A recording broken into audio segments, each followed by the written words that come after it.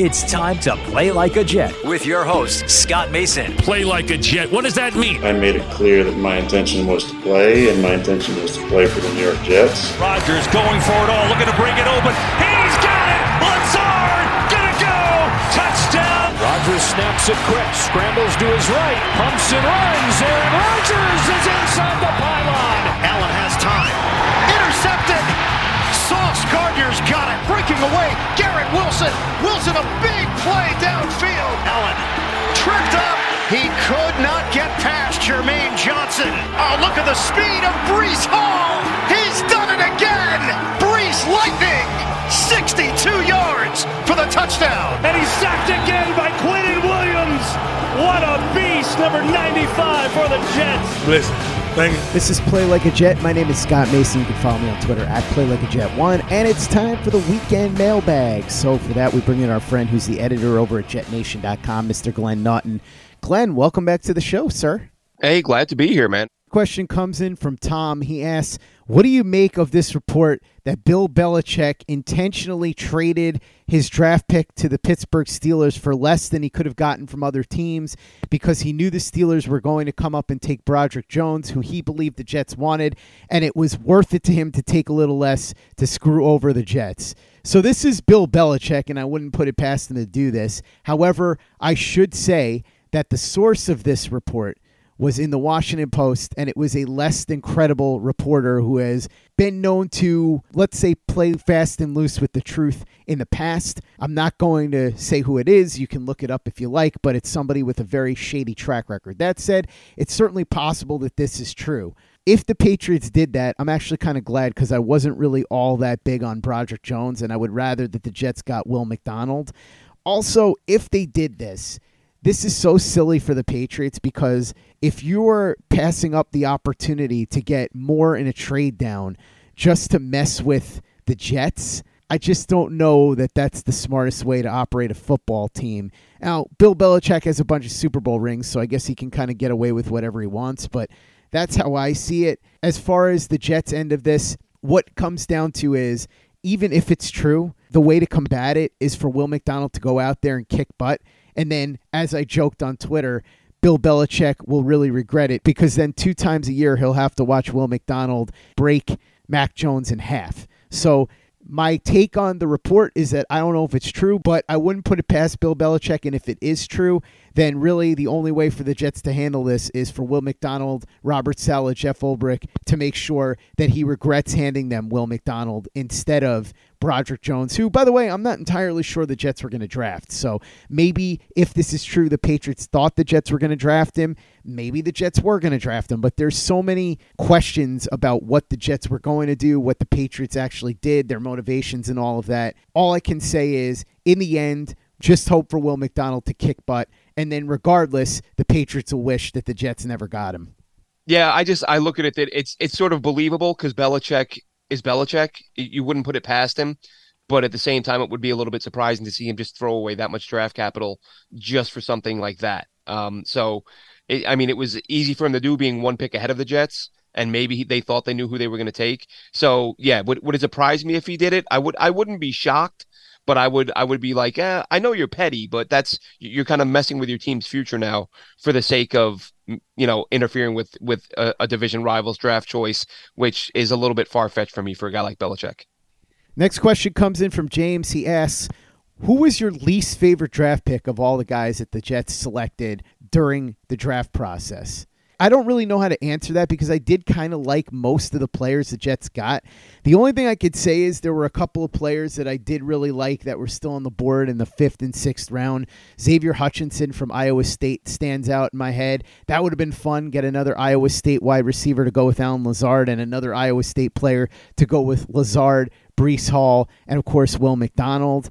I like Luke Whippler and the idea of grabbing him in the 5th round and having him and Joe Tippmann as a center guard combo going forward. I just thought the value was too good to pass up. The Jets obviously felt otherwise. So I don't know that there's one that I have as a least favorite, but there are other players that I would have liked in some of those spots, and the Jets didn't take them. We'll see if the Jets end up being right or if the players that I talked about wind up being significant contributors elsewhere. Yeah, there are really no players in the class I didn't like, so it's tough to say which pick I liked the least. I didn't love the approach, so I guess from that standpoint, as I said, I probably would have preferred more guys who were likely to contribute, a, a nice chunk of reps early on, with this being a year where, with this being a short window for the Jets. But maybe, in the sixth round, instead of taking Bernard Converse, I really like Dante Stills, the defensive tackle out of West Virginia, and he was still on the board. I would have liked to have seen that. D. Winters, the linebacker from TCU, was another one. He went where he should have gone in the sixth, seventh round. But my God, if you go back and watch TCU against Michigan in that playoff game, and D. Winters looked like a game wrecker. He looked like he'd be a first round pick. If that was the only game you saw him play, you would have thought he was a first rounder. But Bernard Converse, again, he brings some versatility. He could be a valuable player, but in that range, I was kind of looking at Dante still being on the board and would have liked him there. And Demario Douglas out of the slot would have been an option too, out of Liberty. Play like a Jet. Play like a Jet. Next question comes in from Jimmy. He asks, what are some podcasts that you guys like when you're not talking about or listening to something involving the Jets? It almost seems like that doesn't happen at all these days. But I guess the ones that I like, it's mostly comedy and pro wrestling. And obviously, it's fun to check out the entire league and see what's going on with other teams. So I'll listen to other team podcasts. I also really like the Around the NFL podcast. That's been one of my favorites for a while. They cover all the teams, so it's a good way to get a snapshot. As far as pro wrestling podcasts and comedy podcasts, which are generally what I like, I would say that the Bruce Pritchard podcast, when he's doing new ones, because these days he works in WWE's front office, so a lot of times it's a remix or whatever. That's a pretty good one. I really like Joe Parisi's podcast too, which is basically a deep dive on TV shows and movies from the 80s and early 90s. He does a great job. He's a ring announcer for events in St. Louis, so he's got that trained voice, and he's a really good interviewer, and you can tell he has a passion for it. It's called The Odd Podcast, and I think he does another one called America's Pop Culture Trivia Show, so you can check that out. I highly recommend that. As far as comedy podcasts, you can never go wrong with Bill Burr. Obviously, that's a great one. Tim Dillon's really good. There's a lot of really fun comedians that are doing podcasts now. Big Jay Okerson is always funny. Dan Soder, who, by the way, crosses over because he's a big wrestling fan. I like all those guys. I'm really into comedy. So I'd say those guys. Glenn, I know you like Tom Segura. I do too. So any podcast that he's on is always going to be good.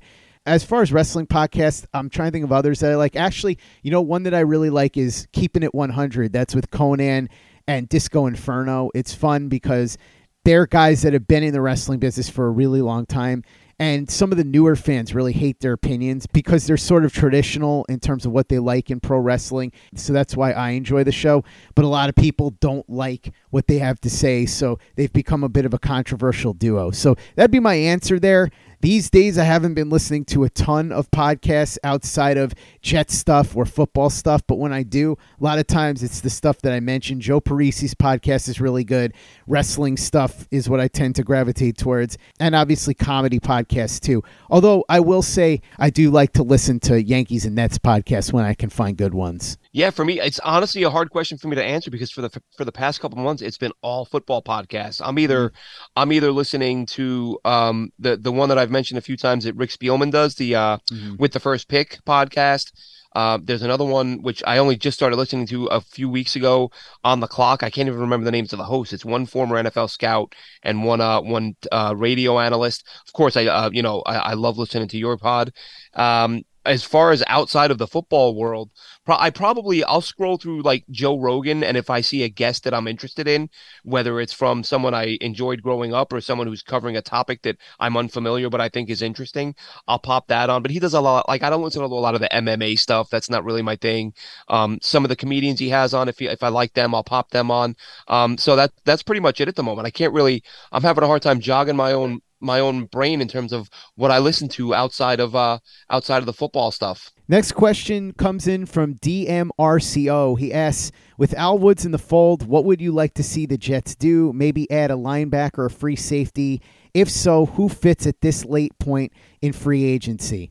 I think Quan Alexander's the obvious answer at linebacker. Free safety, we've talked about a couple of possibilities. But if I were to say one guy that I think would make sense and that is fairly likely to be here that isn't on the roster yet, it would be Quan Alexander. I just think his familiarity with the scheme, the fact that he's probably going to be cheap, he fills a need, all of that plays into the fact that it makes a lot of sense for both sides to get some sort of deal done at some point. Yeah, I think that's the easy answer, not to cop out or to copy what you're saying, but Quan Alexander makes the most sense at this point, and at safety, I think we've gone over those a few times. Next question comes in from John. He asks, were there any specific draft steals that you loved? Glenn, I know you watch a lot of college football. We've talked about this a million times. I've talked a little bit about some of the guys that I liked. I mentioned Xavier Hutchinson and Luke Whippler. Were there any guys that stood out to you that you particularly liked that you thought were steals? Maybe you thought the Jets should have gotten them, or maybe you just thought they were terrific value for whoever did get them. You know, off the top of my head, without having the draft in front of me, I do remember I liked Parker Washington a fair bit. I thought he would go earlier than he did. He went later on, I think, in the sixth round. Jacksonville ended up grabbing him. Of course, I mentioned Stills, Jason Taylor, the safety, who I profiled on JetNation.com and mentioned a few times on your show. I think he was a very productive safety, 6 interceptions last year, and just running backs in general. And we knew that was going to happen, right? I mean, Eric Gray, who the Giants got, I think he's a fantastic all-around back, does a really nice job of making people miss, really good hands. He's so smooth catching the ball out of the backfield. You and I talked about Evan Hull after the Senior Bowl. Both those guys went like late 5th, early 6th. Payne Durham was another guy at tight end. Again, a deep tight end class. So you thought there'd be some guys who would go late. And Payne Durham was somebody, a guy out of Purdue who was another day 3 pick who I think could end up being a player. And as much as I said I didn't want safeties in this class, another guy who went then that same round, Antonio Johnson, the safety out of Texas A&M. I think a lot of people had him going much earlier than he did, and I think he can be a good player. So as with every class, there's going to be some steals. My guy Yasir Abdullah out of Louisville was probably a top 5 player in this class for me in terms of just my favorite players. I'm not saying top 5 best, but I loved watching Abdullah. I had no idea where he was going to go. I saw so many mocks where he didn't get drafted at all. But he ended up going with the first pick in the 5th round. So I think he's going to be a really nice steal. Payne Durham just sounds like the name of a tight end, doesn't it? It certainly does. Yes, fits the part. Next question comes in from Andrew C. He asks, now that the Giants got a deal done with Dexter Lawrence, how long before the Jets get one done with Quinnen Williams? And what do you think it's going to wind up costing them? I think it's probably going to be somewhere in the neighborhood of 4 for $100. That's been my suspicion for a while. Dexter Lawrence, I think, got 4 for $90. The guaranteed money, I'm going to guess it's somewhere in the $60 million to $70 million range. I'd have to look exactly at how it would compare to the other guys, but I do think Quinnen Williams will probably get paid before training camp, and I think it's going to be somewhere in that $22 to $25 million a year range with a lot of it guaranteed. Yeah, we answered that exact question last night on our show, discussed it, and that was my answer, is that it's going to be 4 for 100 or 5 for 125, and the guarantees will probably be in that 75 million range. I'm looking at Jeffrey Simmons' contract right now because he was in the same draft with Dexter Lawrence, and we just talked about how Dexter Lawrence got 4 for 90. It was 4 for 94 for Jeffrey Simmons, and you'd have to figure that with Quinnen Williams having more sacks than both of those guys, and after that breakout season last year, he will probably get more than them. It's going to be a matter of how much guaranteed money, though. I will say, what a time to be Nicole Lynn right now, right? She's the agent for Quinnen Williams, also the agent for Jalen Hurts. This has got to be an unbelievable time for her to be having clients that are going to be signing for this much money. Well done by her. So, Glenn, I have a question for you. I know we went over your favorite prospects about a month or two before the draft just so people would get an idea of who you liked. I know we're an entire year away from the 2024 draft, but I know that you've already started watching players. Anybody in particular that you like? Yeah, a bunch of guys. I have a pretty long list of players that I'm going to dig deeper on this year who I made notes of and clipped some of their highlights. Really, a guy started 2 years ago, Scott, who you'll be very familiar with, Xavier Worthy, the wide receiver out of Texas, who just all that guy does is catch touchdown passes. As a freshman, the guy was just blowing people away, and he was probably the first guy in that class for this year's draft eligible class that I said, man, this kid's only a freshman, but I'm jotting his name down and I'm going to watch as much of his football as possible. And the guy's just such a good vertical threat. Blake Corum out of Michigan, he's another guy. I think it was a year or two ago that I saw him break a huge run, and just the explosiveness, the top end speed, just nobody was catching him once he got into the open field. And Blake Corum has continued to do that for the past couple seasons. A name that many Jets fans will be familiar with, but may not like all that much. But I'll tell you what, if he was wearing green and white, Oronde Gadsden the second, son of former Dolphins receiver Oronde Gadsden, big target. He's got to be about 6'6", and just great hands. He gets great extension, doesn't drop anything, and he's got what do they say? Probably got stickum on his hands. It seems like sometimes just a really big target over the middle, and does a good job on the boundaries, an outside receiver.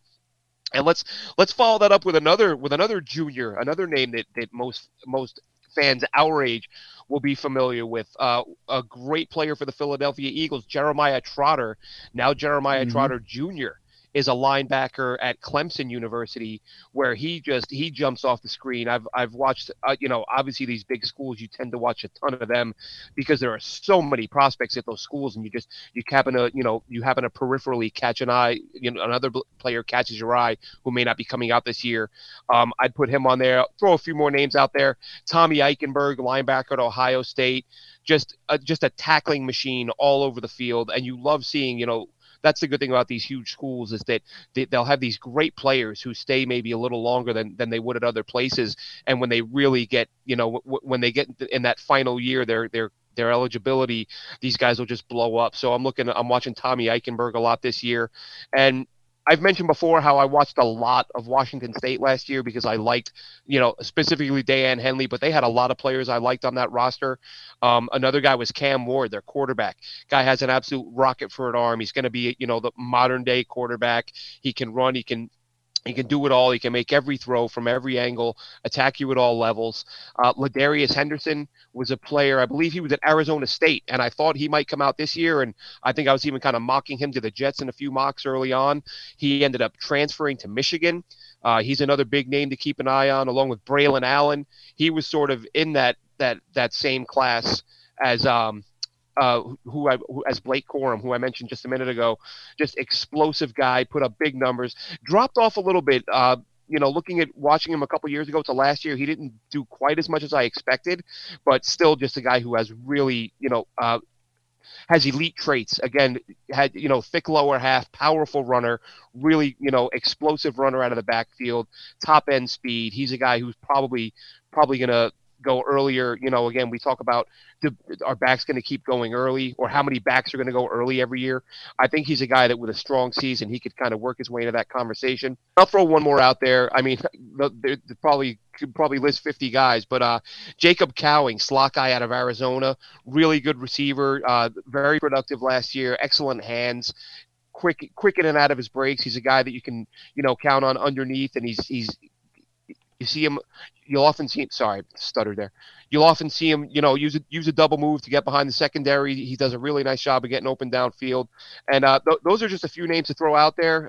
Many more. Like I said, I've probably got a list of 40 or 50 guys who I really liked throughout the year. Watching last season, who I'm looking forward to watching. And of course, I have to throw Tank McKinley in there. Sorry. The defensive tackle out of Texas A&M, absolute monster, looked unblockable in every game I watched. Haven't seen his name on any list. I'm 99% sure he's a senior, but in the couple of lists I've looked at of the upcoming draft class prospects, I haven't seen his name on there, so I'm not sure what's going on there. That's going to wrap up part one of the weekend mailbag. Make sure that you check out everything that Glenn is doing at JetNation.com. Check out everything that we're doing over at PlayLikeAJet.com and the Play Like a Jet YouTube channel. The Thunder from Down Under, Luke Grant, has some awesome All-22 breakdowns on our channel, including the newest Jet, Al Woods, the run stuffer from Seattle. Plus, he's also got a bunch of the newest draft picks that the Jets brought into the fold in the 2023 NFL Draft. So watch our videos and subscribe to our channel if you haven't already, youtube.com/playlikeajet. Visit our store, tpublic.com. That's teepublic.com. We've got the John Franklin Myers, Quinnen Williams, Bless You, Thank You shirt, the Play Like a Jet logo shirt, caps, mugs, hoodies. It's all there, tpublic.com. That's teepublic.com. And be sure to give us a 5-star review for the podcast on iTunes if you haven't done that already. Easy way to help out the show if you like what we're doing. Doesn't take you much time, doesn't cost you any money, but it goes a long way to help us out. So if you could go ahead and do that for us, we'd be quite grateful. And for the latest and greatest in New York Jets podcasts and content, you know where to go. That's Play Like a Jet Digital and PlayLikeAJet.com.